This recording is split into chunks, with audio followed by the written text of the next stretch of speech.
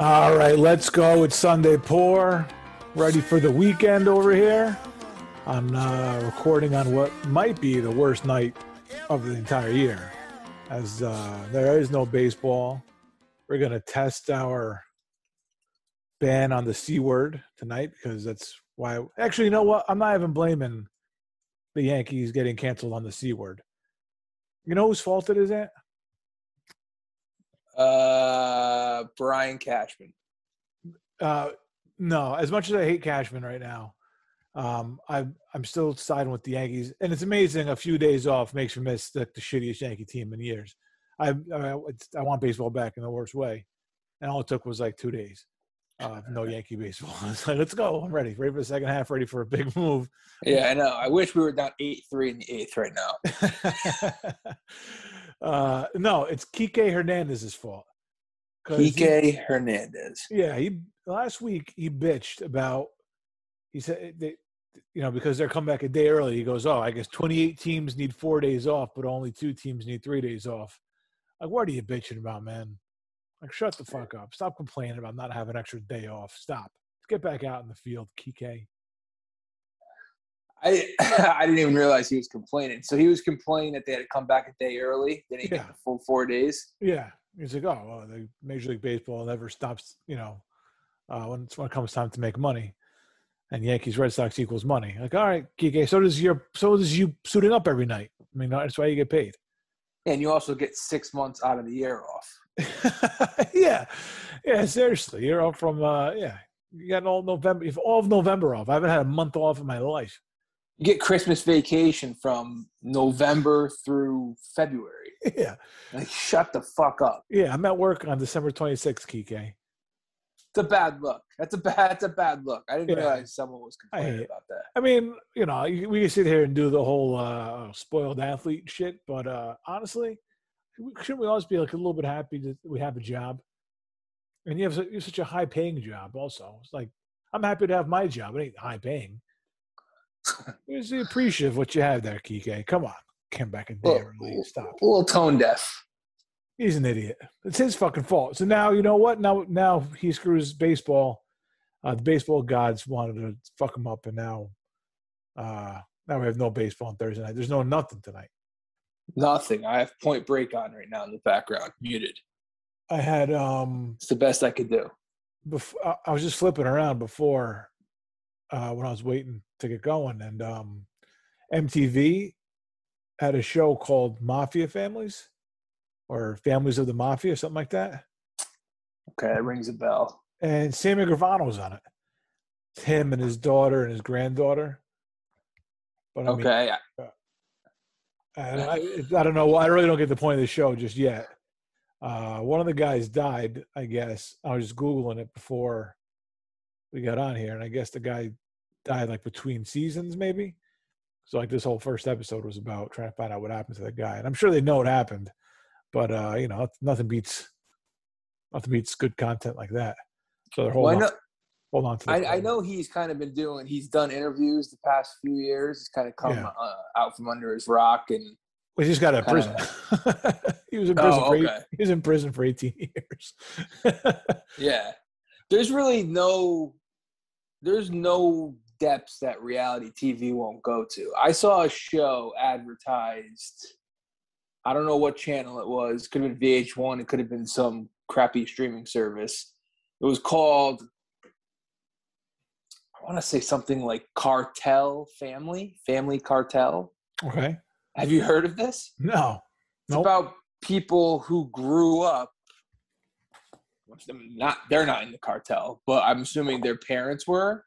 Okay. It's like they're growing up like surrounded by that life and trying to distance themselves from that life. Yeah. And I saw this advertisement and I was just like, wow. I was like, there's just no place. There's nowhere they won't go with reality TV. Like, you complain about the Kardashians. What are they famous for? You complain about Jersey Shore. And now you have it's a whole other crazy element. It's ridiculous.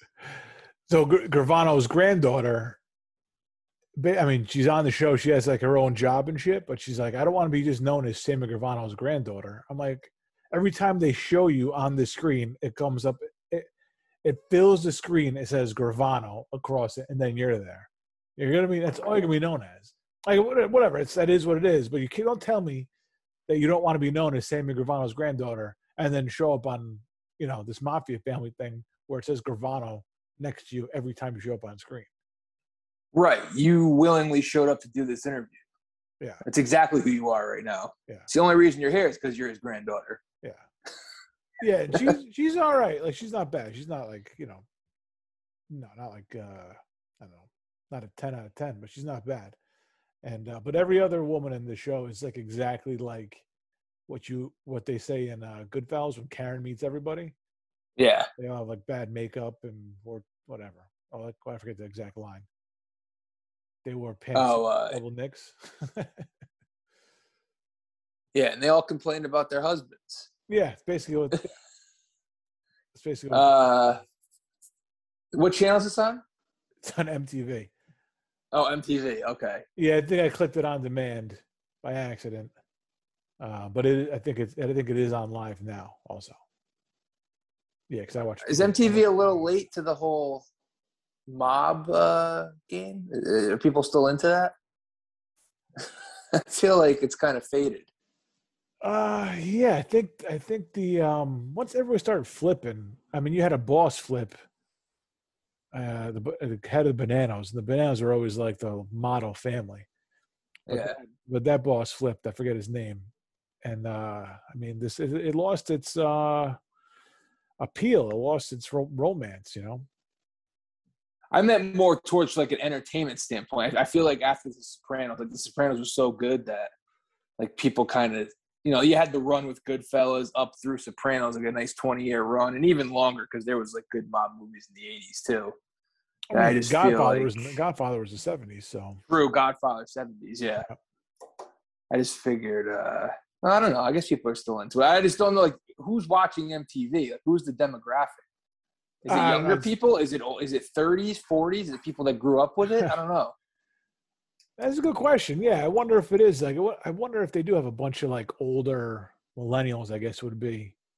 Yeah. That watch it because they watch it when they were kids. Yeah, I guess that is. I don't know. That's a good question. Who's watching MTV? Because I picture anybody under the age of 25 not even watching television. Not even watching television, period? No, just they watch probably Netflix or they watch, some sort of streaming service. They come home and they throw on a movie or they binge watch a television show. Yeah. But then I also picture people our age who are like, oh, I haven't watched MTV in 20 years. So who the fuck is watching MTV? That's a good question. Me, but that's only because there's no baseball on tonight. This is their time to shine, MTV. All-Star break. That was it. I think it's the season 2 premiere. So yeah, it's perfect timing. Or you might actually suck me in and get me interested in what was going on. I mean, not likely though. My wife was like, "You want me to wait for you to watch it?" I was like, "No, it's all right. You can watch it." So maybe that's a demographic. People who stumble upon the channel. Yeah. People who are flippers. Yeah. Well, you're welcome for being a professional flipper. There you go. They're flipping. Then you discovered this last night? No, just tonight? Now. I watched like 10 minutes of it, like right before we got on. Oh. I was watching. Have you seen the movie Captain Fantastic? I don't think so. No. Viggo Mortensen? No. About a guy who basically raises his kids in the woods because he kind of hates the world. Kind of not so much wants to shelter them from it because he's very straightforward with them about the world and about any question they have. Mm-hmm. Just more of just kind of anti the man sort of thing. Doesn't want his kids getting wrapped up in that, so instead they live in the woods and live off the world. Is that an option? If I didn't like indoor plumbing as much, maybe it'd be appealing. Yeah, no electricity, huh? Nope, they make fires. They kill deer. Well, that's fun. Yeah. But I mean, I got to watch the ball game, Yeah, exactly. Cable, plumbing. Central Air this time of year. Yeah, I'm stuck. There's no way out. No, when you realize it, you're like, yeah, I like, hate the man. I want to stick it to the man, but I also enjoy the luxuries, the small luxuries of life too. Yeah, yeah, yeah. But that was an alright movie though. I like Vigo. I'm a Vigo guy. All right, I'm like, yeah. I don't have any problems with Vigo. I'm not like a big Vigo fan, but Well, he did the Lord of the Rings movies, which I didn't really see, and he did some movies that just I know weren't for me. yeah, But he's got a few. He's got a few in there. I know he could act. I liked I was him in History of Violence, right? With I guess History. Harris and him. Is he gonna Eastern Promises? He's an Or is Eastern that a Promises. separate movie? Separate movie, yeah. Eastern Promises is good too. Didn't love the ending of Eastern Promises. I don't remember either movie really. Oh. Well, What's the movie where they're chopping up bodies, like in the first scene? I don't know. And he's a Middle Eastern kind of guy with a bunch of tattoos. That's probably Eastern Promises. Yeah, you nailed it. he's a guy from the Far East. You got to talk it out. Yeah, no, it's Eastern Promises. He's a Russian gangster. He's undercover though, I think. He's undercover. He gets in a little deep. Right, because those tattoos that prove that he's in. Like you have to have that ink if you're in. That's deep. In History of Violence, he is in the witness protection program. His family has no idea, and Ed Harris is the gangster that comes to find him. I don't think I saw that. Oh, dude, that one. I don't get like excited often. But I haven't seen it in a long time. Check it out. It's a good one. I gotta see History of Violence. See, this is one that I could have seen. I don't know. Yeah, that was one probably right in your wheelhouse of watching any kind of gangster movie that came out. It was that early 2000s. Right. I'm looking at it right now, and I'm 50-50 on whether I saw it. It's Ed Harris. Okay, just put that in your mind. You got to see it. Okay. Yeah, 50-50 on it. Ed Harris. Like now that you said Ed Harris, and I'm looking at it, it's possible I saw this, but maybe it's worth another watch. Forget if he's like blind in it or something. He's always Ed Harris. Blind. Yeah, forget maybe Vigo but blind him or something. I forget. You wearing sunglasses in the pictures you're looking at? Let me see. Ed Harris. Ed Harris is. Oh yeah, he's got like scars on his face. Yeah, now I feel like I did see this. It's almost got a little bit of. What's the Mickey Rourke movie where he's a hitman? Kill Shot. Yeah, it's almost got a little Kill Shot feel to it. Not exactly the same, but Kill Shot's like he's a hitman. And he goes like into the, some secluded house, right, to find him to kill. That's Kill Shot. Something like that, isn't it? I've only saw that one once. Yeah, it wasn't that good. That was he goes to kill Thomas Jane and Diane Lane. Right. And his little sidekick is Joseph Gordon-Levitt. Oh, I forgot. I forgot all about that. That's all I remember about that movie. They're in the witness protection. Okay. Yeah, it's got a little bit of that feel to it. Those are two movies for some reason I've seen History of Violence a couple times. I've only seen Kill Shot the once. But for some reason, I always link them in my mind. Okay, so History of Violence. Yeah, I'll have to check it out. I may have seen that. It's possible. Yeah. Yeah. Did you get a year on it or no? You see 05. Yeah, that's like, I'm sure it was on TV a few times. Yeah, it was on HBO. Yeah, I'm sure. I'm sure you caught it at some point. Yeah. So then last night I did a little homework. This movie, I think we talked about this movie because it was on my DVR since February, and I think this was on your recommendation. The TCM movie. I watched Atlantic City. Oh yeah, nice. So you have seen that. Phenomenal. Yeah, I don't know it that well. I've seen it, I think, twice. But I think I liked it even more the second time I saw it. But I liked it enough the first time to have to want to watch it the second time. I mean, you're sold right out of the gate when Susan Sarandon's rubbing lemons all over her. Oh yeah, yeah. They go got the smell off with the fish, you know. Yeah. Yeah, it's pretty. No, I liked it. Yeah. Yeah, it's a good one, man. I mean, it was a Burt Lancaster, right? Burt Lancaster kind of towards the end. I mean, he was in his 60s by this point, probably almost 70. Mm-hmm. He's one of those guys that I never really saw too much of his younger stuff. He was actually in that movie we watched back. We talked about it on the show too, the JFK conspiracy movie, right. Executive Action. Yep. Mm-hmm. Other than that, like I know Sweet Smell of Success. That's on my DVR. I haven't seen that. I haven't seen anything else with Burt Lancaster. I mean, Field of Dreams was his last role, I think. Moonlight Graham. Yeah. Yep. But other than that, I don't really know too much of his work. I know the name. The name is iconic. Yeah.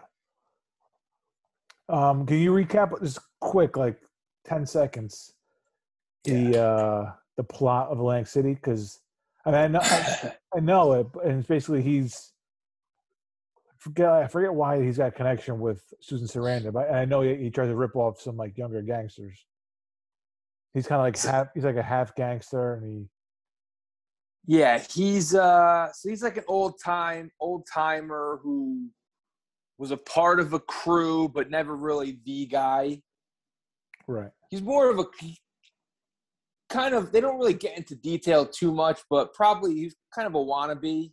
Yeah. Gangster. Yeah, there's a few things here and there. Not a knockaround guy. Yeah. Kind of like I don't want to even say a button pusher, but like kind of an errand guy. Right. Yeah. Exactly. And I'm afraid he's got a connection with that older lady. Right. Her husband was a big shot. Right. And when he passed, he kind of stayed with her to like take care of her, sort of thing. Yeah. And like she belittles him a little bit and says like her husband was a big shit and he's nothing. Yeah. Like she talks down to him. He bangs her though, right? He does. He does get the last laugh. He does all right. That's great.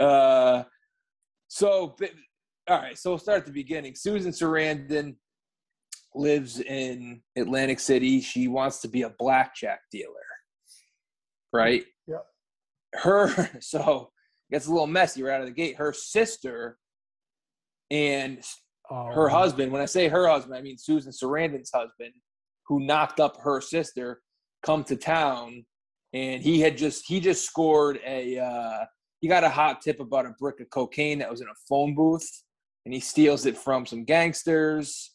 Right. So he's kind of on the run in AC. He wants to unload it down there, make a few bucks, yada, yada, yada. The gangsters show up. Obviously, you see where this is going. Mm-hmm. He ends up getting linked up somehow with Burt Lancaster at a little dive bar. And when Burt Lancaster is, I don't know, should I spoil the whole plot for people? No, I think it's enough. Yeah. All right. It's a coke deal that goes sideways. Yeah. It's nothing that it's nothing you haven't seen before, but it's pretty good. It was nominated for all kinds of awards. Best Picture. He was nominated for Best Actor. She was nominated. I don't think they won anything. Best Director, I think it was nominated for. I don't think they won anything though. They got a lot of nominations. Did it really? Yeah. It's also funny because it's kind of like it. It's almost like the downfall of Atlantic City, and it's funny to think because this is like the '80s. Yeah. And it's about him being like past his prime, and obviously the boss, like the bigger guy, is already gone. Right. The woman is like hanging on to like the glory of her younger years. Basically. Yeah, the glamour of AC. Glamour, exactly. That's the word I'm looking for. Perfect. And then I think the last shot, which is not a spoiler, it's just the shot. But the last shot is a demolition of a casino, right?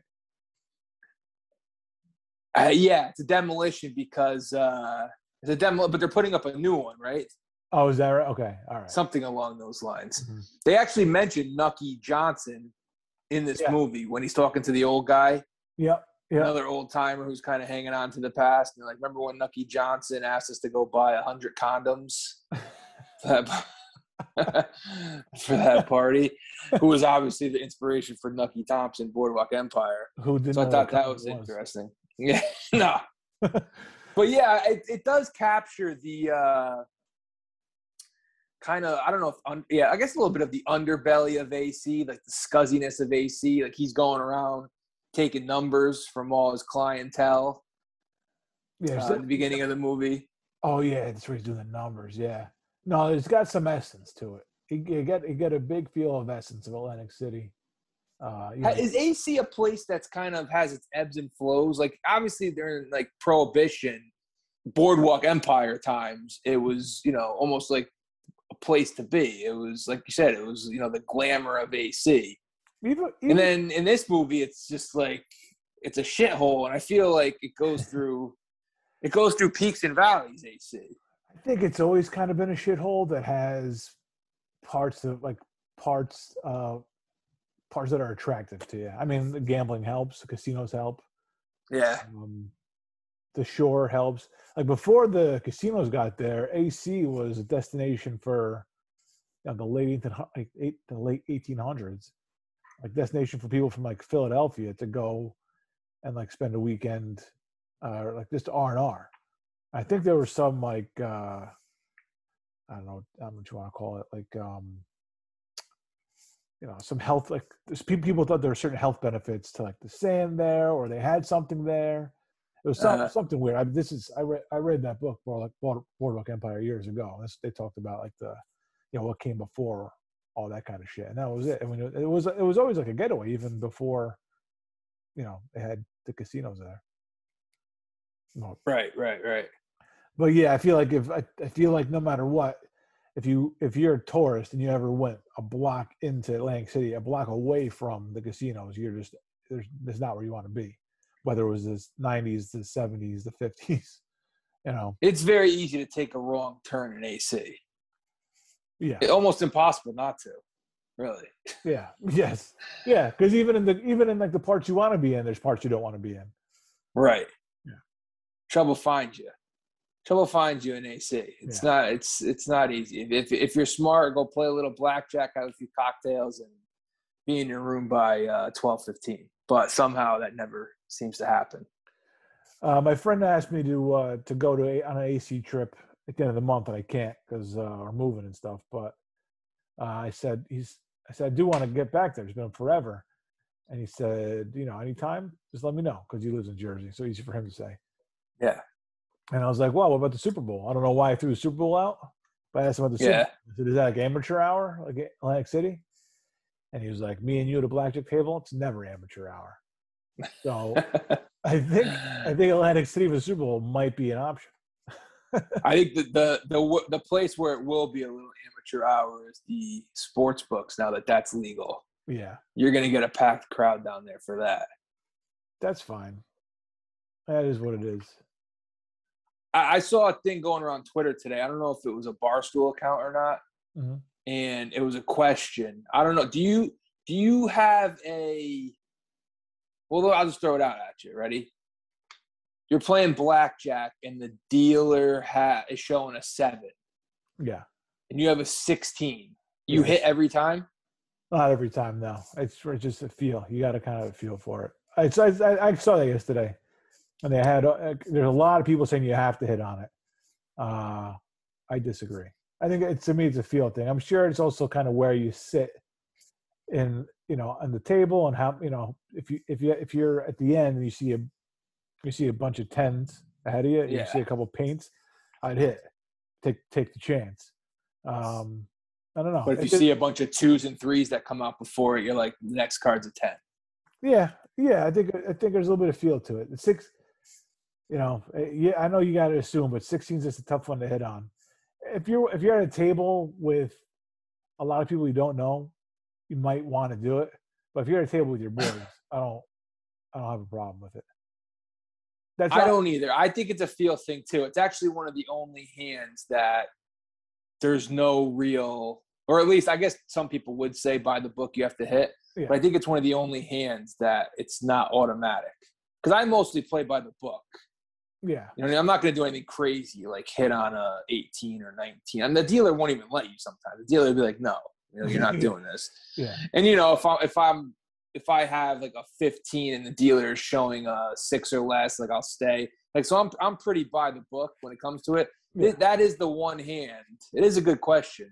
that is the one hand that I feel like you could get split answers.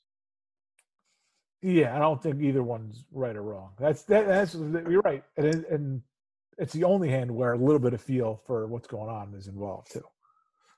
The problem is it could very easily happen where, let's say you decide to stay, and then because you stay, the dealer ends up with 21. You're going to hear some shit from people at the table.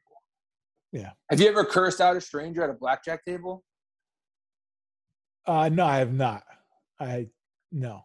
Not even a comment? Like, come on, guy, get it together. I mean, I guess maybe you're asking the wrong. You should ask people I've played with, because sometimes I'm not in any kind of condition to remember. Yeah. I've cursed out dealers before. I know that. Well, that's automatic. You have to do that. I've just got – the smart thing to do is just, if you realize a dealer is breaking you, just try and – sometimes it's too late. That's the problem. Just get up. I've gotten up. Like, I'll be winning, and then they'll change dealers, and I'll lose 2 hands in a row. Out. You have to get out. Yeah. Oh, it's the worst when they bring a cooler in. That is the worst. And they rotate, too, like every 15, 20 minutes. Yeah. So when they bring in, like, and it goes from someone who's friendly to someone who's just a stone cold killer, you're in trouble. You got to know what's the Kenny Rogers song? Know when to fold them. Just take your chips and go. Did you play blackjack at the Stag this weekend? No, I don't think the blackjack dealer showed up. Oh, okay. I like that. I could be wrong. Blackjack dealer was too drunk to show up. Yeah. Have you ever played Spanish 21? 21? No. No tens. No tens. No tens. Just there are face cards, but I think there's no tens. I had a buddy that swore by Spanish 21. What was his reasoning? His reasoning was lesser chance that the dealer has blackjack. And my retort was, there's a lesser chance that you have blackjack. Yeah. So whenever I went with him, we would play Spanish 21. I mean, it's the same rules, same sort of thing. Yeah, just different deck, yeah. Right. What was the side bet that he used to play? Fuck. I can't remember. But anyways, the best run I ever went on probably was playing Spanish 21. Oh, now, really? I'm not here to, like, endorse it, because I really don't think it makes that big of a difference playing blackjack or regular Spanish 21. But I'm sure you will get hard stances from people on which one is more profitable, or which one the odds are better. Have you ever played Baccarat? No, I do not know how to play Baccarat. That's 9, but it's different though. There's 2 hands, and you bet on player or dealer, and then whichever one is closer to 9 without going over. And if you have like a 15, it's a 5. So if whoever gets closest to 9, wait, how does that work? What if you get dealt a king and a 9? Do you just stay with a 9? Face cards are 0. Right. So you have a king and a 9. You have 9. 9, yeah. That's basically blackjack. Basically, yeah. And I don't know how this part works. Like, whoever has the biggest bet becomes the player. So I don't know if he wins more. I have no idea how that works. But oh man, this is too much to take in. It's a lot, yeah. But it seems simple, but I think it's a lot for a feeble-minded blackjack stud like us. Oh, okay. I got the side bet for Spanish 21. It's tough to teach an old dog new tricks when it comes to casino games, because I don't get to the casino much. I just got to stick to what I know. Yeah. You know? Yep. I'll go bet black on roulette and then hopefully win and go play blackjack. So the Spanish 21 side bet is match the dealer. Oh, okay. So if you get a 7 and the dealer's showing a 7, you'll win something. And if, let's say, you have the same exact card and suit, so 7 of hearts, dealer has 7 of hearts. It's weighted by how big the payout will be. And like, let's say you have 2 7 of hearts and the dealer has a 7 of hearts, then it's like 10-1 or 12-1. So I think that's a big reason. I don't think they offer that in blackjack. No. I think that's really why my buddy swore by it. It seems like a sucker bet, but when you win, you're like, oh. Or if you don't play it and you match the dealer, you feel like a schmuck. There's a lot going on. You can't win. You can't. Or at least when it comes to how you feel. You're always going to feel like shit no matter what.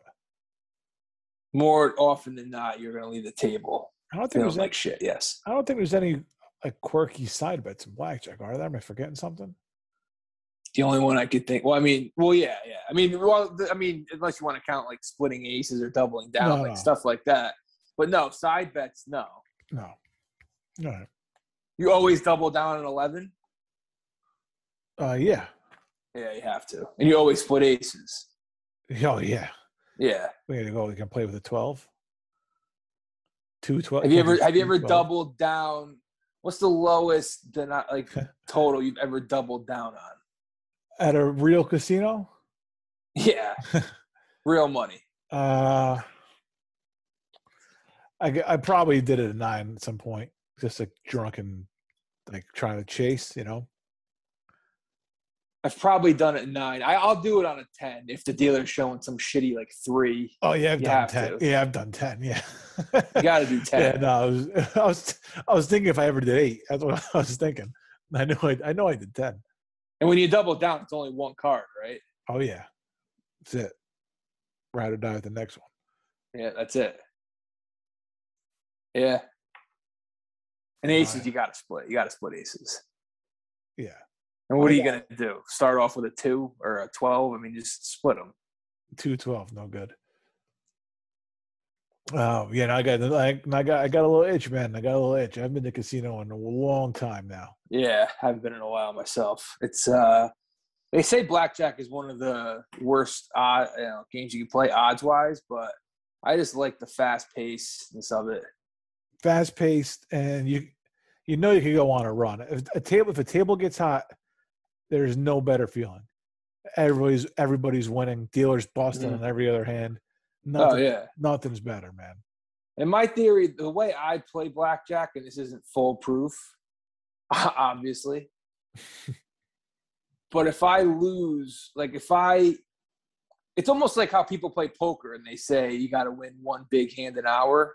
Mm-hmm. You just got to try and win your big bet hands, you know? I might be sitting there betting the minimum. Let's say it's a $10 table. I'll be losing $10, $10, $10. If I could just hit that hand where I kind of, let's say I throw like a $50 bet and then I double down and like connect, like that could keep you. You don't necessarily have to win more hands than you lose. You just got to win the ones that count. That's a dangerous way to play, man. Just taking a chance. That's chasing too, though, because if you lose like 3 hands in a row, you're like, well, I'm due. That's exactly my logic. I don't think that's a good strategy at all. That's a recipe for disaster. That's just losing quicker.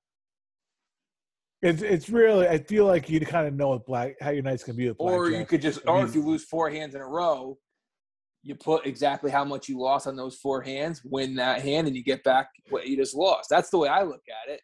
It's like, yeah, I just lost 4 hands out of 5, but I hit the 5th one that mattered, kept me alive. I don't think water. I think I probably owe for my life in doing that, though. I don't think I've ever chased and been like, oh, thank God I did that. That worked. I feel like it's always like, I feel like I've lost 4 hands in a row. I triple my bet and I pull like I don't know, 5-8 or something like that. That is tough when you go all in on a bet and you get the shittiest fucking hand. You have like a 15 against the 10, and you're like, I got to hit this. And I know I'm busting. Oh yeah. Oh, you're getting that king. Yeah, all done. You're all before it even starts. No doubt about it. That's my logic actually on wanting to pass on or to stay on a 16 against a 7 is it's almost you keep yourself alive and you make the dealer have to beat you instead of beating yourself. Yeah, and I know the odds. The thought process is that there's a 10 under there. Always assume the dealer has a 10. That's the logic in blackjack. Yeah, right? Yeah, but I mean, Never happens.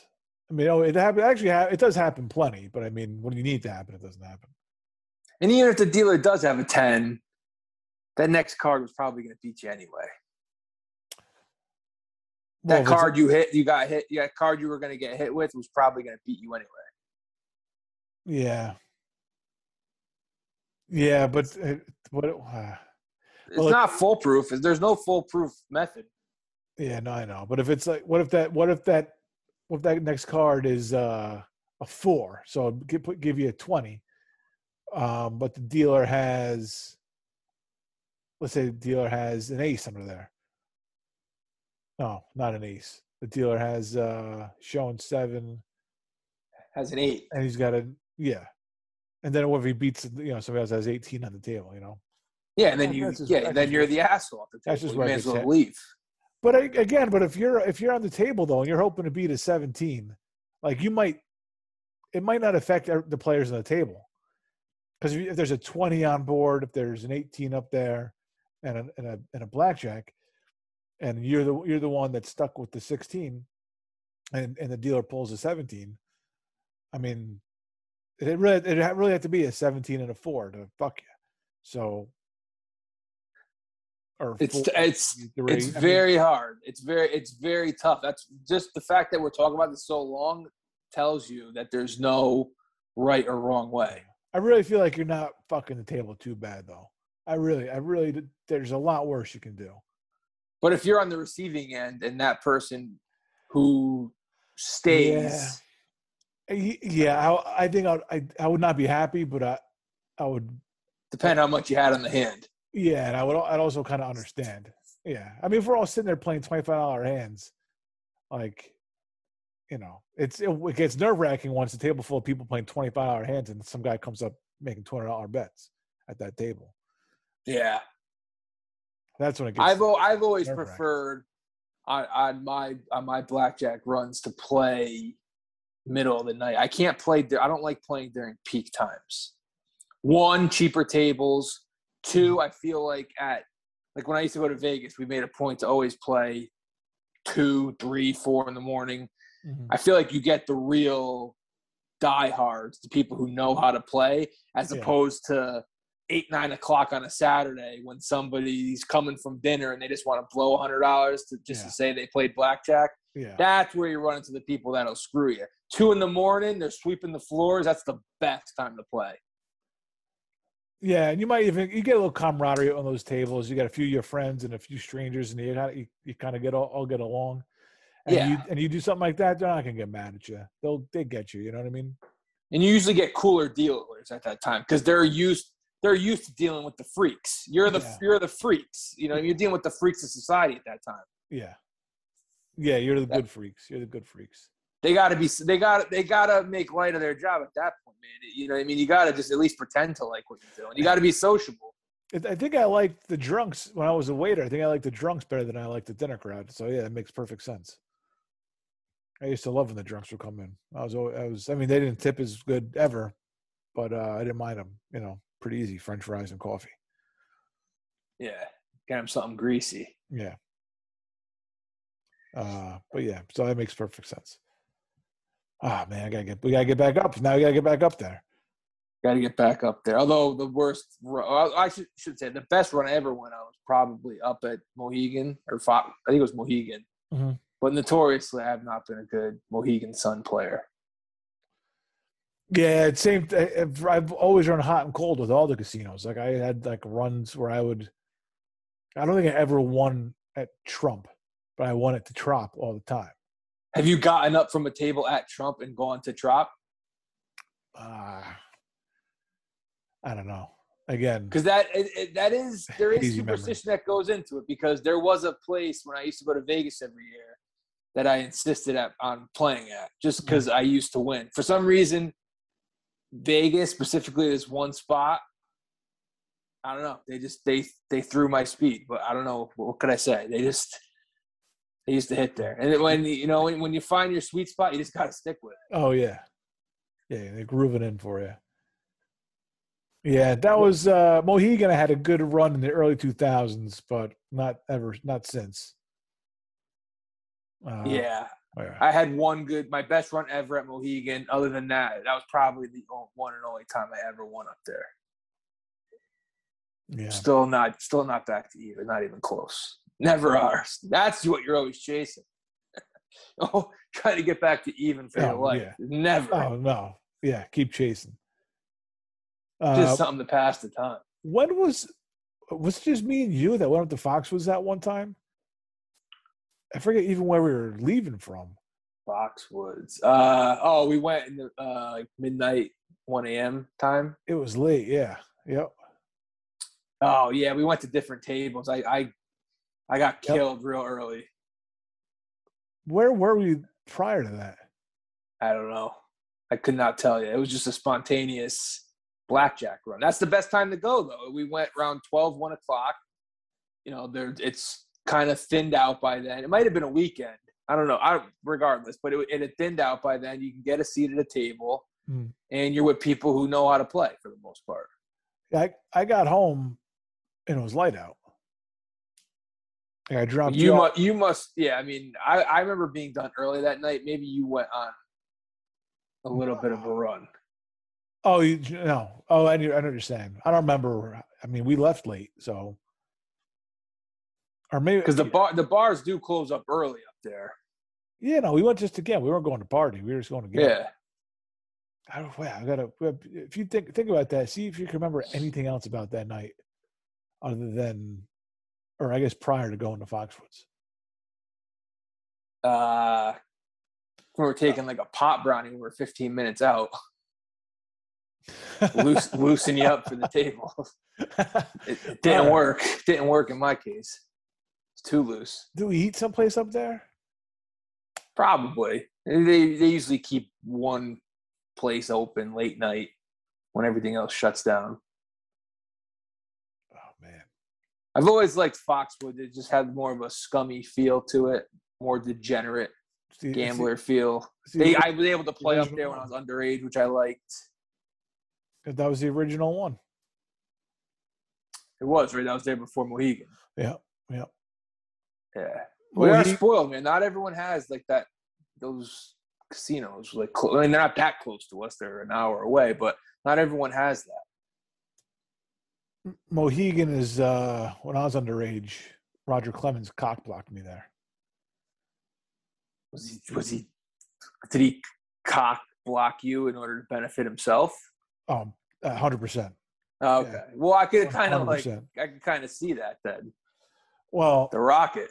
Fucking scumbag. So, have I ever told you a story or no?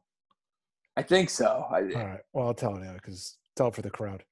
Long story short, like my uncle was part of a foundation, and they'd always invite ball players up there for like their big event. And, people would come, pay all kinds of money to, just kind of schmooze with, Joe Torre was there, and Zimmer and Stottlemyre were always there. But every year there'd be a couple of names, like Mariano was there. There's always old timers, coming in and stuff. Whitey Ford was there a bunch.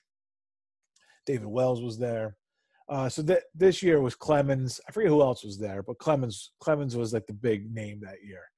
And I was always a volunteer for the foundation, which was just an excuse to get me up there, give me a couple of signed balls, give me a picture with like the ball players that were there. And there's a couple of years I did like some legit work, but most of the time I was just kind of there. So this year, for whatever reason, I was like on Clemens' bodyguard duty or something at some point. I was just kind of watching, be sure nobody got too close to him. Like at the end of the night, it was like him and his buddy, and they were gonna go gambling. So like I was just hanging around, be sure like nobody approached them, like for an autograph for like a little bit early on, and then they're gonna. Now is this Clemens Yankees Clemens or pre or post? No, Yankees Clemens, yeah. Yankees Clemens, all right. This might have been Yankees champion Clemens. They might have. Well, he was. I mean, they won the first year they got him. Yeah. Oh, okay. Well, there you go. Yeah, that makes perfect sense. I'm thinking that. Okay, never mind. All right, so I'm standing around, hanging around, be sure nobody comes up to him, that kind of thing. And he's like planning to go to the VIP lounge. So it's like, show me. It's like, take me to the VIP lounge, and then I have to go look for my buddy. I was like, all right. So I take him to the VIP lounge, show him where it is, and there's like some chicks in there, and there's one chick's wearing like this open dress, like smoking hot, and he knows her. So he's like, "How's it going?" And she's like, "Oh, it's all right." He's like, "Who's your friend?" He's like, "Oh, I can't find him." She's like, "No, him." Points at me, and as she's looking, she's like doing like rubbing, like in her cleavage, and he just goes, "Him? That's nobody." And I was like, "Oh, Roger, you're fucking killing me, man. It's nobody. Come on, bro. You're not a bro at all." At that point, he's got to throw me he's like, "Oh, I just push away that kid. Be sure you didn't get an autograph from you." No, Clemens isn't going to do that for anybody. Self-centered prick. To that point, was he nice to you? Was he a prick? Kind of cold? Yeah, just kind of cold. Nothing, not like joking around, not like being a fun guy. Just kind of, he was like there. You worked for him, basically. Yeah, exactly, yeah. I could see that. That's how I picture him.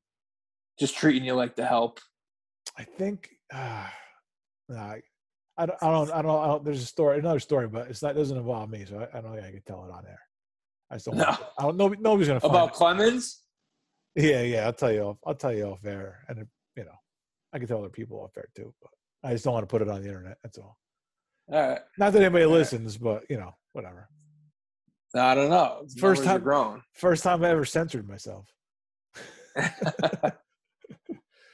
All right. Well, there you go. You got to approach my co-host, and I'll give you the Roger Clemens off the.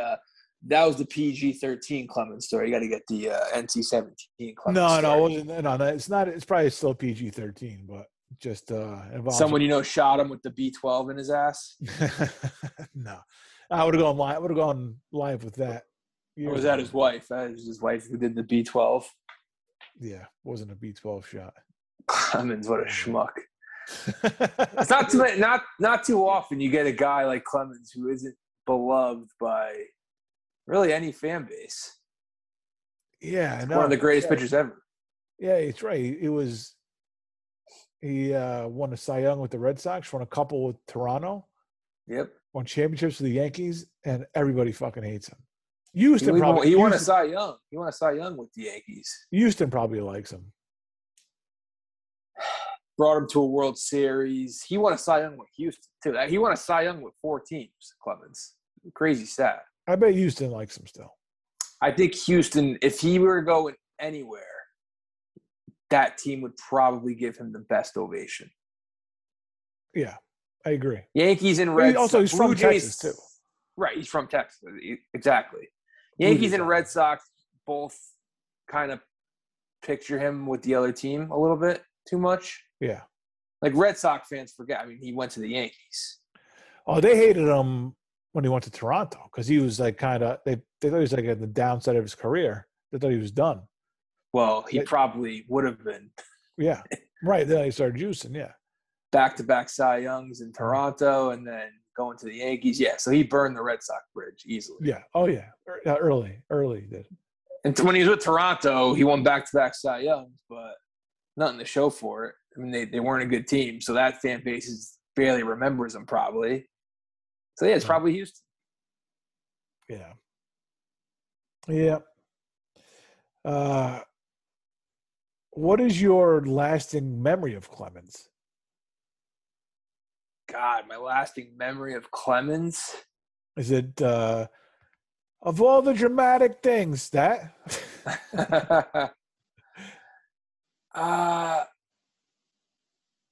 I don't think one moment stands out for him. I don't know if it's one. Like, if you want to talk about his greatest moments, it's probably in 2000 against the World Series against the Mets, and then the 15 strikeout game the game before against Seattle with A-Rod. The 15 strikeout game was yeah. I don't know. I don't know if there's one game though. He closed out 99. He pitched in Game 4 in 99. Pitched right, Game 4, 99. And pitched well too, which was big at that point because he sucked in 99. Right, but he pitched game 4. I mean, game 4 is a sweep, but he pitched well in game 4, Right. which was big because not only did he suck in '99, he's not ever been known as a playoff pitcher. And honestly, after that, he was a pretty good postseason pitcher because in that same year in '99 they went 11-1 in the playoffs and he got rocked in their only loss in Fenway against Pedro. Mm-hmm. Mm-hmm. So heading into 2000, you're right, he was a spotty postseason pitcher, but he kind of changed the narrative. I mean, he probably hopped back on steroids, but he was awesome against Seattle, awesome against the Mets, and then the crazy thing about 2001 was that a one hitter, that 15 strikeout game. Yeah. Al Martin, only guy who got a hit off him. He's good ball player. Al Martin. I always like Al Martin. And the ironic thing about 01 and what could have changed the complete narrative on Clemens, if they hang on to win the World Series in 01, mm-hmm. There's a good chance that Clemens is the MVP. If you go up and look at the numbers, you could not have given it to an offensive guy. Because they were terrible. No one hit in that series. Mm. So you were stuck either giving it to Clemens, who, pitched great in Game 7 against Schilling, gave up one run. Yeah,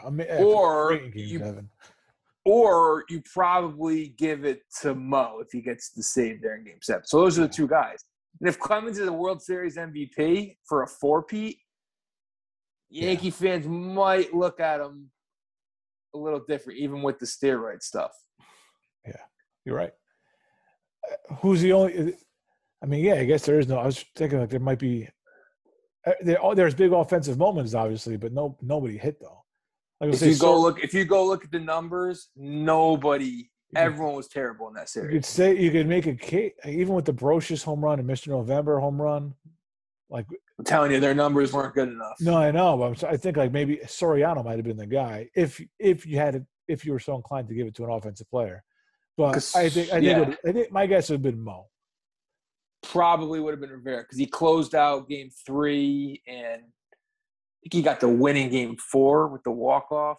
Yeah. Maybe even got the winning game. Yeah, it could have been Mo. I guess he probably would have been the guy. And then the offensive guy, if you had to pick an offensive guy, probably Soriano because he had the game-winning.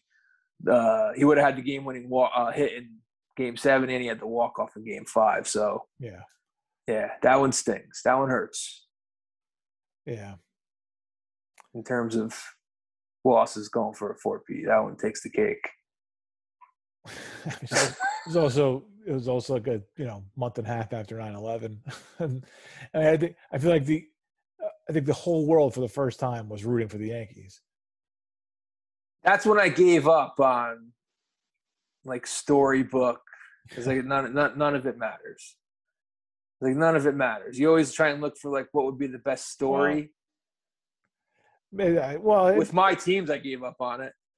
That is like a storybook though, because I mean it's only right that it just wasn't New York's year.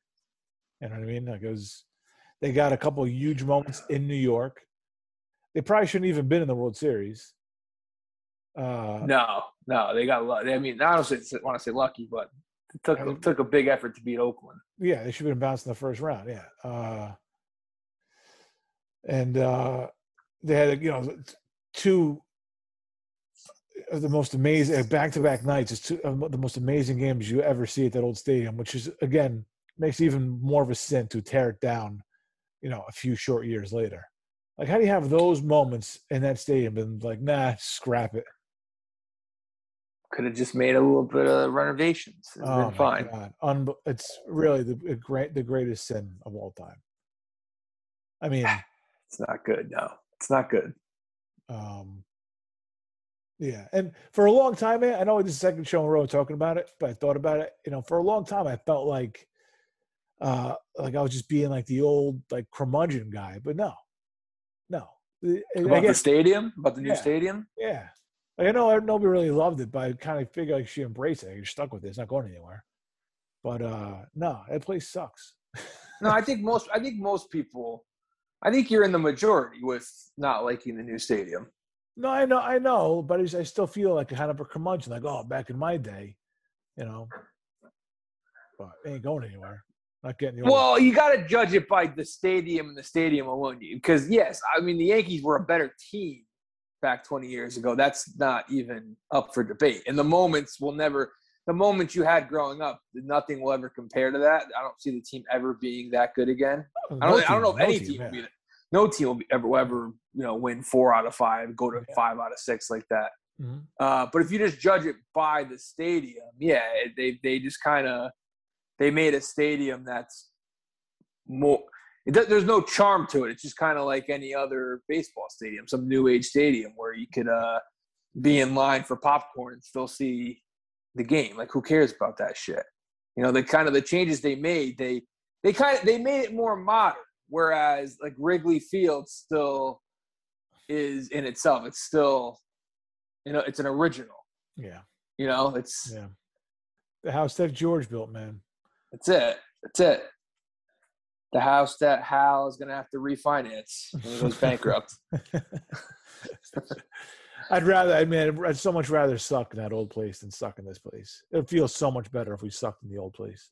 Right. Oh, yeah, I know. But you know what? There's probably people who grew up in the 70s and even before that, because renovations were made multiple times to it, who probably long for the days, when the monuments were on the field and it was 450-something feet to left center. So I'm sure there are people, with every generation, that'll complain about, the stadium. Yeah, isn't that amazing that the guys got bigger and the ballparks got smaller? Yeah, I mean, old Tiger Stadium, I think it was like 440 to dead center. Yeah, I know. It doesn't really make much sense. And was it, I forget if it was Abbott's or the Polo Grounds, like the corners were like real short, but center field was a mammoth shot. I'll get you. I think it was the Polo. That's why there were so many more triples back in the day, too. Yeah. You don't see as many triples. Look at the Polo Ground dimensions. I think it's so Polo Ground dimensions. Yeah, left field 279. Oh my God! Talk about a short porch. Center field 483. Wow, that's a lot. That's a lot of ground in left center. Yeah, left center 450. Yeah. Oh, and right field 258 down the line, like right down the line, and it goes like straight out basically.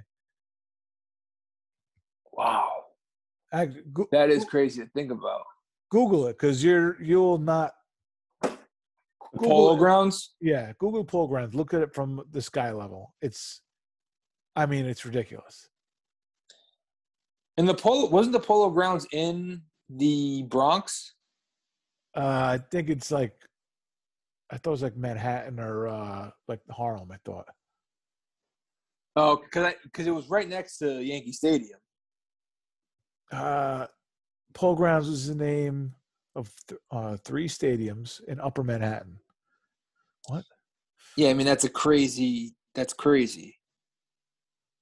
How short it is down the line, and then the outfield is gigantic. I guess the nickname was the bathtub because of how it looked, which looking from a sky level. Yeah, it's northern Manhattan. I mean, it was up 100 and. It's got a very minor league feel to it with all the ads on the outfield wall. Well, except they're all like cigarettes and chiclets, gum. It's Harlem West 151st Street. Oh, so it's right next to Yankee Stadium, basically. You can walk there easily. It's probably where the train comes in now, right near where the Polo Grounds was.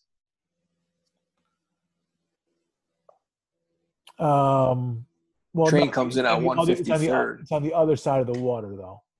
Oh, okay. So it's not. So like it's on the other side. You know where the Major Deegan is? Yeah. So it's on the other side of that body of water, off of the Harlem River Drive. Okay. So it looks like you can probably still go, and I don't know what's there now, but the body of land is still the same. But is it really? I mean, from what I just saw, the body of land looks like just like the lot that you see in that overhead. Okay. There you go. You can go check out the Polo Grounds if you're walking around Harlem one day. Check it out. Upper Harlem. It's really just straight down the lines, though. It's crazy. It is crazy. If you hit one down the line, man, you got a shot. Yeah, real shot. I never realized it was that.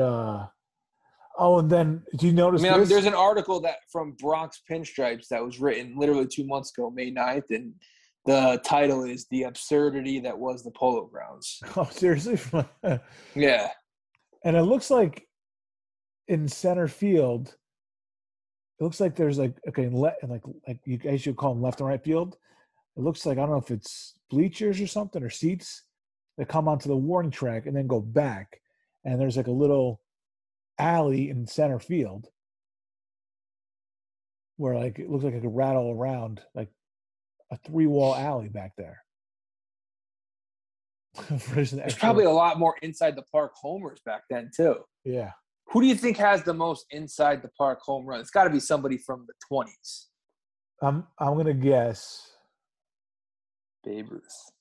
Is Babe Ruth for real? No. I haven't Googled it yet. Most inside the park home runs. I want to say Maury Wills. But Maury Wills. Okay. He played for the Giants. Yes. And he was real fast. I think he was a stolen base king for a while. So in a single game, Ty Cobb had 2. All right. No, I'm sorry. Greg Gagne had 2. Ew. The most in a single season. Wow. Ty Cobb 9. 9. Sam Crawford had 12 in 1901. Oh man. And it looks like the most ever is Jesse Burkett, 55. And he played in the 30s, Jesse Burkett? Yeah, Jesse Burkett played no, he actually played from 1890 to 1905. Played for the New York Giants, though, so that makes sense. Oh, he only played a year for the Giants. All right. He bounced around. He played three-time batting champion. Spread the field. Oh, man. He played in the 1800s? That's incredible. And then, so Ty Cobb has 46. He's second? No, Tommy Leach is second with 49. Ty Cobb has the most in the American League ever, 46. Okay. That would have been a good guess. Ty Cobb. Man, who's the most modern guy on the list? Is anybody from after 1950? This isn't a list. It's just gives you like the top guys, top 3 guys. Oh. They give you guys who've done it in the World Series, though. Do you want to get – I would have never remembered this. There was a guy who did it in the 2015 World Series, and I remember this now that this comes up. He did it in the first inning off DeGrom for the Royals. Lorenzo Cain? I don't think this was against DeGrom, actually. I think it might have been against Harvey. Alcides Escobar. Okay. And before that, it was the first inside the park home run since 1929. Mule Haas did it. That's awesome. Does anybody have 2 in the World Series? Doesn't look like it. Lou Gehrig has one, 1928 World Series. Casey Stengel had one in the World Series playing for the New York Giants, 1923. I think that's the only brand names on here.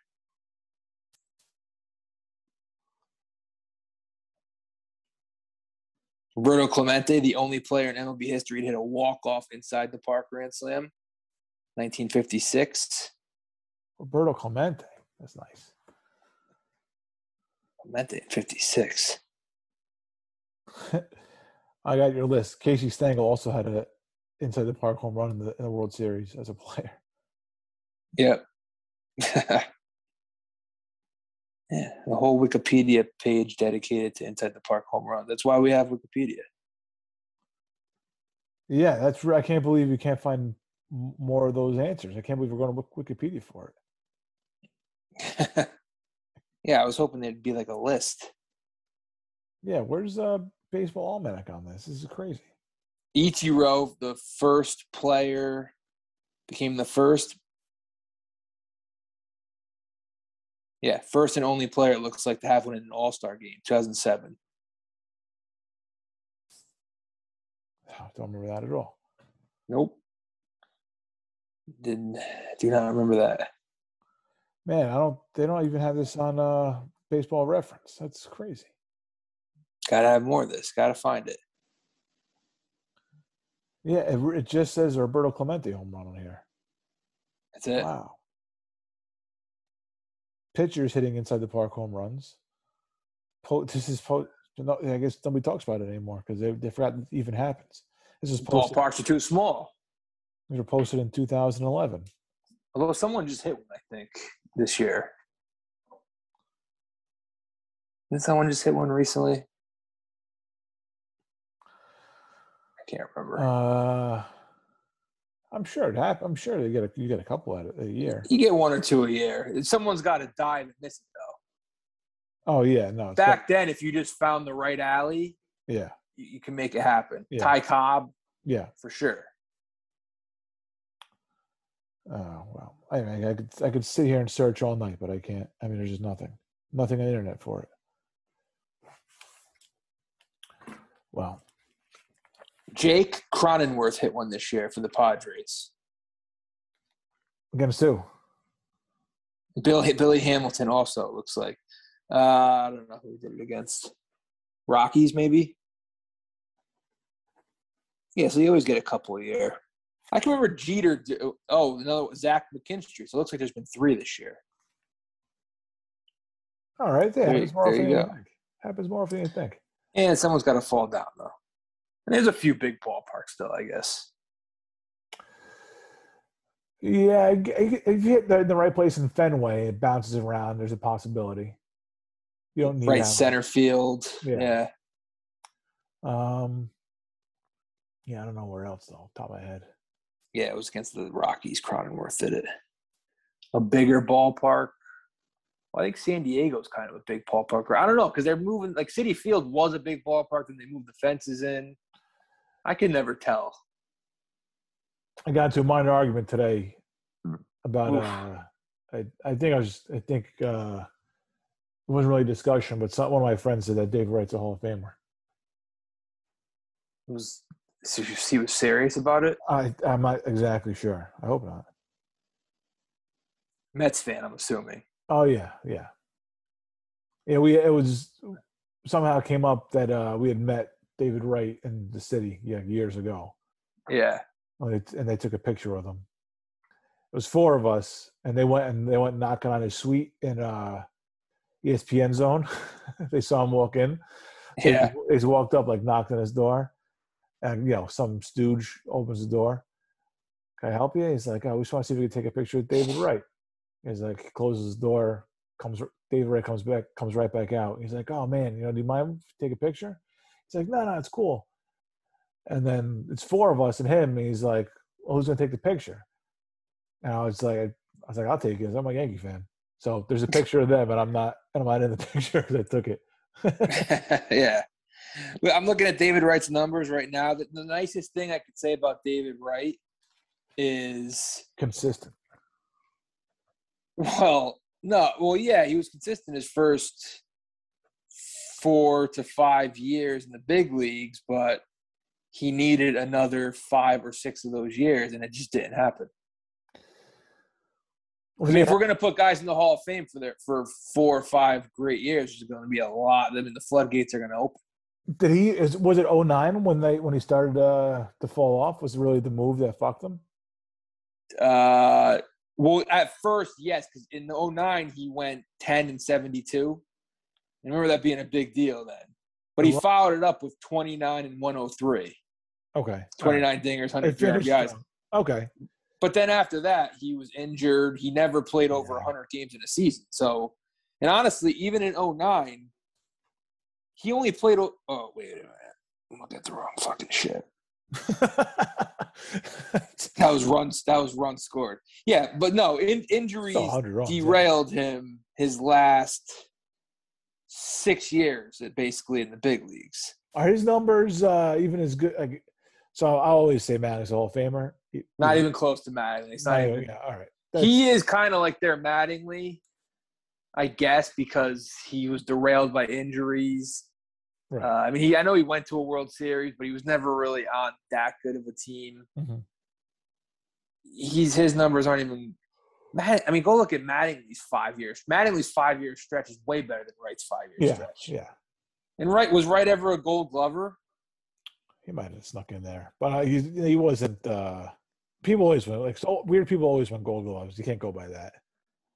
Except for a guy who wins like the Gold Glove like 17 years in a row. That you can go by. Yeah, like Yadi Molina. Yeah, Molina or like Maddox won a bunch, right? Right, Jim Cott. But Wright, come on.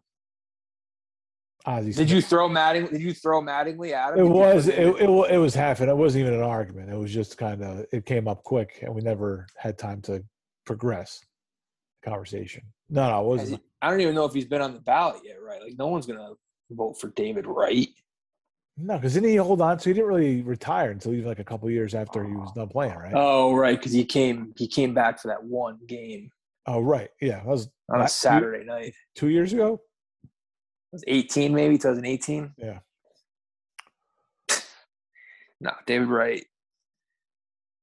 Mets fans that love David Wright are so fucking stupid. It is lame, bro. He wasn't a good clutch hitter. He always left. Like he was homegrown. Mets fans go nuts for homegrown guys. Because they don't have any. They don't have any though. I know, but I mean, you had Carlos Beltran, man. That guy put the team on his back. Okay? That's why his knees buckled against Wainwright. The weight of the Mets on his shoulders. Right. That's why.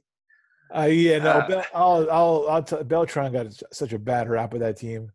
He was clutch, man. Him and Delgado were clutch. Beltran 1, Delgado 2. Wright and Reyes were nowhere to be found in big spots ever. LaDuca's more clutch than Wright and Reyes. Yeah, yes. I used to hate the Wright and Reyes love, man. It's like there's way better guys in your team than Wright and Jose Reyes.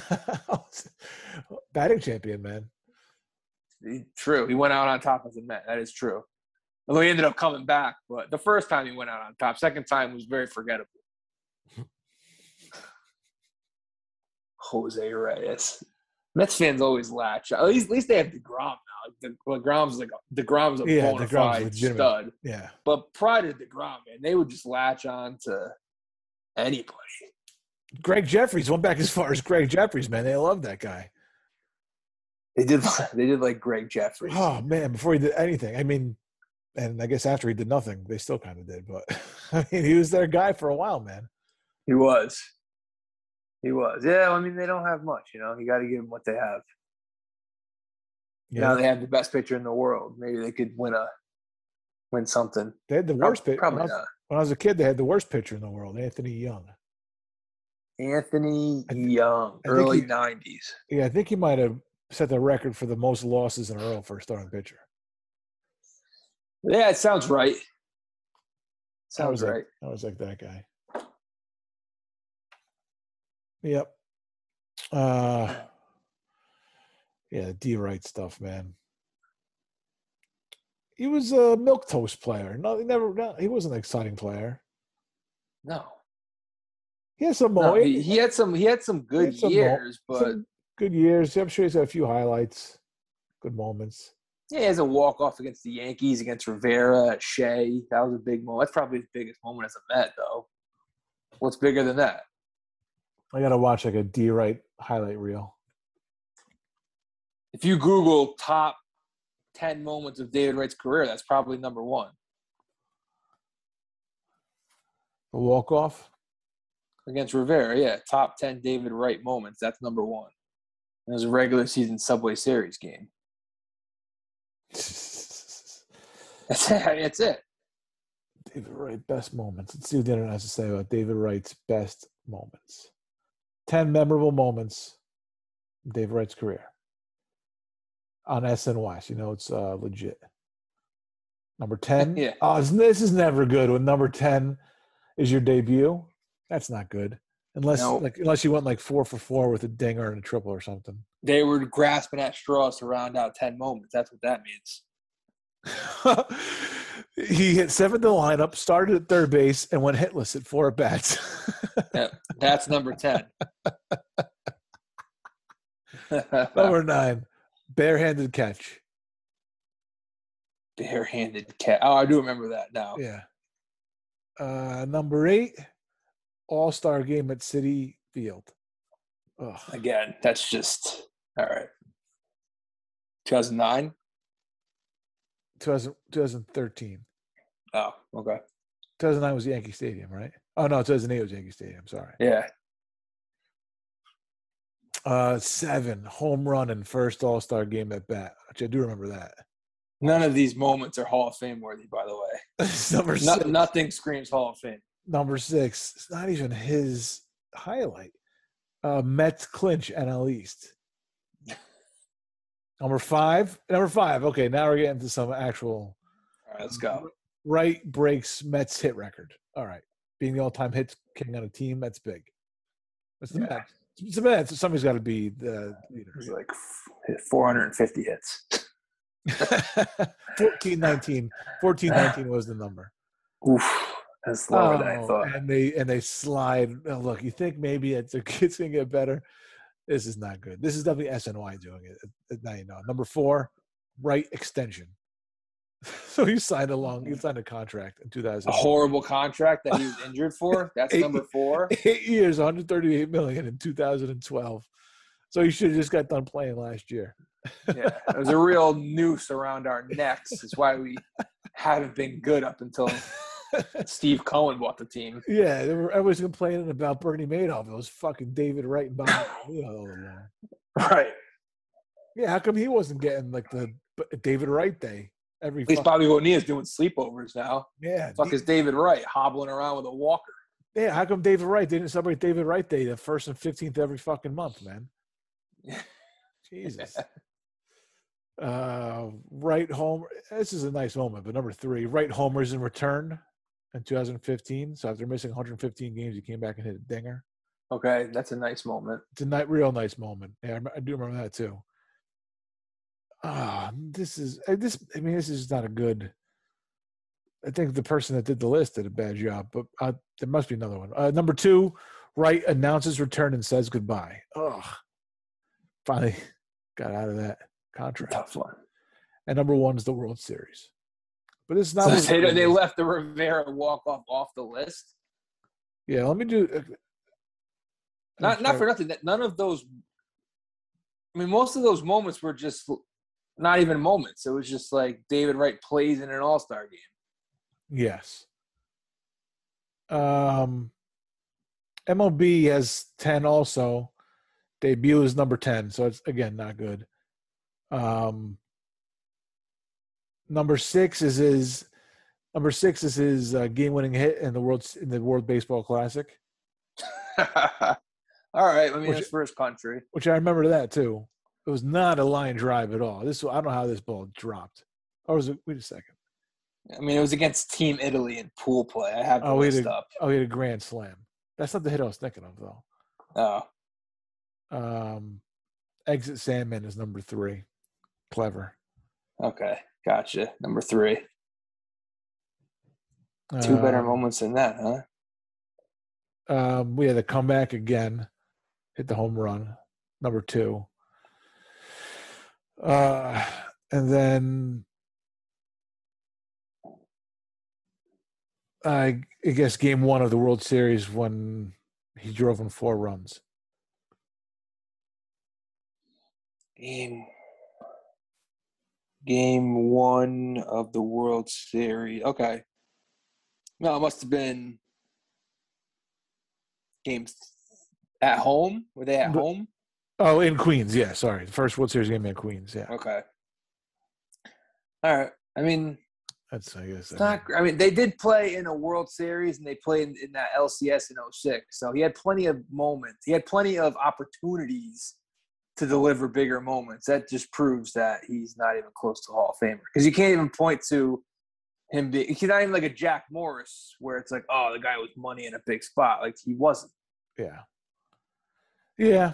Nice ball player, but I mean, it's just tough when you have to latch on. Injuries happen, man. What are you gonna do? You can't have a special wing in the Hall of Fame for guys that would have been Hall of Famers. It just doesn't work that way. No. I'm just saying he had a nice career anyway. Yeah, definitely not a Hall of Famer. And if his numbers aren't even close to Mattingly's, I don't want anything to do with him. Mattingly was incredible for when he was good. 198 postseason hitter. Ooh. Not a Hall of Famer. Was that a gavel? Yeah, that's no more David Wright talk. He's banned from this show. we did go way over on the D Wright stuff, but we can do. What are you Yeah, enough David Wright to fill. Plenty of David Wright filler. Look, he never thought he was going to get that much time on Sunday Poor, that's for sure. We did him a favor. No. Let's get to the post show. I want to bring up the NBA quick. All right. Well, thanks, everybody, for listening to the show. Have a great fucking weekend. Yeah, thanks for listening, everyone. We'll be back, I think, Tuesday night with Game 6 of the finals, maybe crowning a new NBA champion. Until then, have a tremendous weekend, and we'll talk to you then.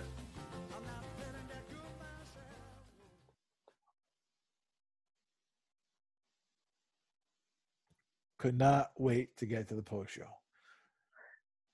Like I said, the Bucks, you can't pour dirt on them until they lose a home game. And even then, I mean, they may lose it in 7 without losing a home game. Like I said in the Nets series, you just can't. Different team at home. Hey, that was the recipe in the Nets series, man. Just hold serve, and then can't get to Game 7. Anything can happen.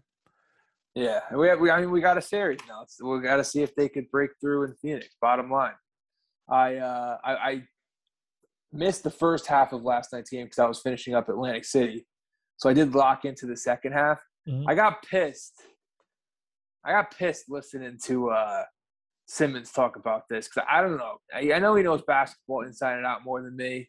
Okay, but the way they break down basketball, I know they got to fill time, and I know all these shows. You got to fill a podcast. You got to fill First Take and all these dumbass shows they got to fill time on. Mm-hmm. I think what this series just comes down to is, and I'll speak to our listeners at the third grade level because they will respect that. Because there's no reason to break. I don't think there's any reason to really break down this series too much.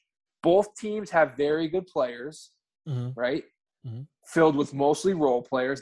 The one superstar is Giannis, but he's a flawed superstar. He has trouble with the free throw line. He has trouble shooting threes, which are important nowadays. Mm-hmm. I think just when you don't have that dude, that LeBron, I'll get like current guys, LeBron, Kawhi, Durant, when you don't have that guy, it's hard to win on the road in the playoffs. And I think that's why you see 2-2 after 4. And now we got a series. Game 5 must-see TV, It's tough to win on the road. MJ bailed out the Bulls twice in Utah. Mm-hmm. Barely. Got to score 45 with the flu, 42, that clincher in 98. Like, you need that guy, LeBron in Golden State, LeBron in Boston that year. Mm-hmm. And neither of these teams really have that kind of guy. So it's like, I don't think there's anything to really break down besides it's kind of it's been a home court series. That's what it is. Who's going to step up? Yeah. Yeah, and I'm not saying it's going to stay that way. Maybe Milwaukee steals Game 5. Maybe Phoenix steals Game 6. But like the way they break down the games, all these guys, like Milwaukee has cracked the code. No, they got to play 2 fucking home games and they won them. That's what happened. You know what I mean? And they're like, oh, is Chris Paul hurt? Is Chris Paul done? Devin Booker this. Chris Middleton has finally found it. Chris Middleton might score 7 points in Game 5. I just hate the way people talk about, on sports talk. Even Simmons, who's supposed to be this basketball guy, he leads the show with I think Chris Paul might be hurt. Nah, man, he probably just had a bad fucking game. Like, he probably just had a bad game. He's a 38-year-old. He's a 37-year-old point guard. Like, he's allowed to have a bad game. Then he dropped 37 in Game 1. Like, I don't think Chris Paul's hurt. I just hate the way. I hate the overreaction. Everyone's guilty of it. We all overreact. We've overreacted on the show to one game or two games. You know what I mean? But we preempted. We always preempted though by saying it's only one game, but right. No, right. Like, I don't know what's going to happen. Right now, it looks like it's just going to be a home court series. Like, I would probably lean towards Phoenix winning Game 5. Yeah. Like, I don't – the overreaction is just – I don't know. It's a big flaw. But I guess there's no talk radio without overreactions. I don't know if there's like I don't know. Oh, shit. Like the need to like – carry on not carry a narrative, but like a need to like get something out there just so people can react to it. Like you want people to react to what you're saying. Like, do you have to come up with something, even if you're not being like totally outrageous, just to get somebody to either agree or disagree with you? Like, you know, and I think it's been home court series. It feels like it's been the Bucks' MO. I don't know. The Suns have had much different. We said it coming into the playoffs. Milwaukee's very good at home and spotty on the road. That's exactly what they've been. Yeah, you said it. Yeah. You're first in the scene with that. So for years now in the playoffs, that's how they've been. Yeah. But that's like the whole podcast thing though, is people, it's not just like, we get on, we bullshit about Roger Clemens and D Wright, and that wasn't planned. Yeah. That's just a conversation. That's legitimately two guys just talking and not needing to do a half an hour on Game 4. So they have to force the issue. Yeah, I guess. Yeah, I mean, you could talk about it, but I don't think it has to go a half hour. Like how can two random Joes talk about the game without getting to like the game plan and the different strategies of Game 5, like nuanced conversations about that kind of stuff. Like, what are you going to do if you're not doing that? So I guess they got to do these things that are almost kind of narrative driven. Yeah. I feel like the X's and O's are almost like, you can get into it, but I almost feel like it's a little irrelevant. There used to be some guy, I think it was on Grantland. He might have done it in the Ringer, but there used to be some guy who would write these tremendous, I wouldn't read all of them, but like there'd be tremendous insight into how they use certain players with like video evidence. So he'd explain the strategy, and then, okay, see in this one, watch how this guy pops out here. But on this one, watch how he rolls and goes to the baseline or something like that. And that was pretty cool. But that's very, it's a very niche audience that you're looking for. That's not the average everyday Joe. No. Basketball fan watching that. I mean, it's very interesting, but not everybody can stomach that. They want to know: is he hurt? Is this guy going to be MVP? Can Giannis be MVP if they lose? Like, that's the kind of shit they got to talk about. Right. And we do some of that too. I mean, sometimes that's just kind of part of the conversation, but we don't come in saying we got to spend X amount of time talking about this, Right. No, I mean, I don't know how you could spend a half hour to an hour talking about one game. You kind of really do have to reach and just make up storylines. Yeah. Make up shit. Like, the bottom line to me is both teams have gotten punched, and that's the definition of a good series. Like, first of all, if you're 2-2 after 4 and you're guaranteed a Game 6, that's a great series. It doesn't mean the games are going to be great 5, 6, and 7, or 5. If it goes only 6, the games might suck. But I mean, both teams have gotten punched in the mouth, and now it's Phoenix's chance. Phoenix's turn to respond. And let's not forget, the Bucks had to come back yesterday.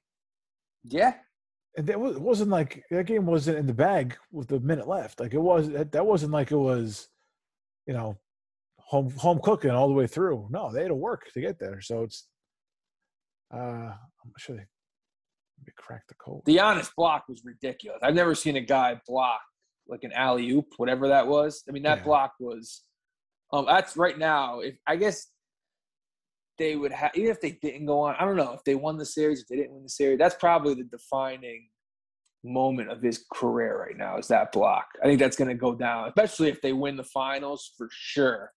And that was crazy. Yeah. I've never seen anyone block an alley-oop like that. Hey, you said it, you you don't win unless you have a guy like Durant or LeBron on the court. Yeah. Why? That mystery series that he finds out how to be one of those guys in his own with his game, With his skill set, right? He's not going to be the traditional guy who's going to be hitting step back threes. Yeah. Got to do it on the road, and he's going to need some help. That's the thing. That's the problem is finding the help because the Suns probably like on a neutral court, the Suns are probably a touch better. Yeah, but I mean it's a relevant conversation because I give Phoenix still the advantage because they're home. But all it takes is Milwaukee to break through in one of these games, 5 or 7, assuming they take care of business in 6. Hey, man, Giannis in the line late in the game, he hits 2 big free throws. Like, yeah. What's that free throw talk behind him? It's like, look, did it when it mattered, But whatever. We got a good series now, 2-2. Game 5's must-see television now on Saturday. That's the way I look at it. We got a good one. And you can't be upset with this series.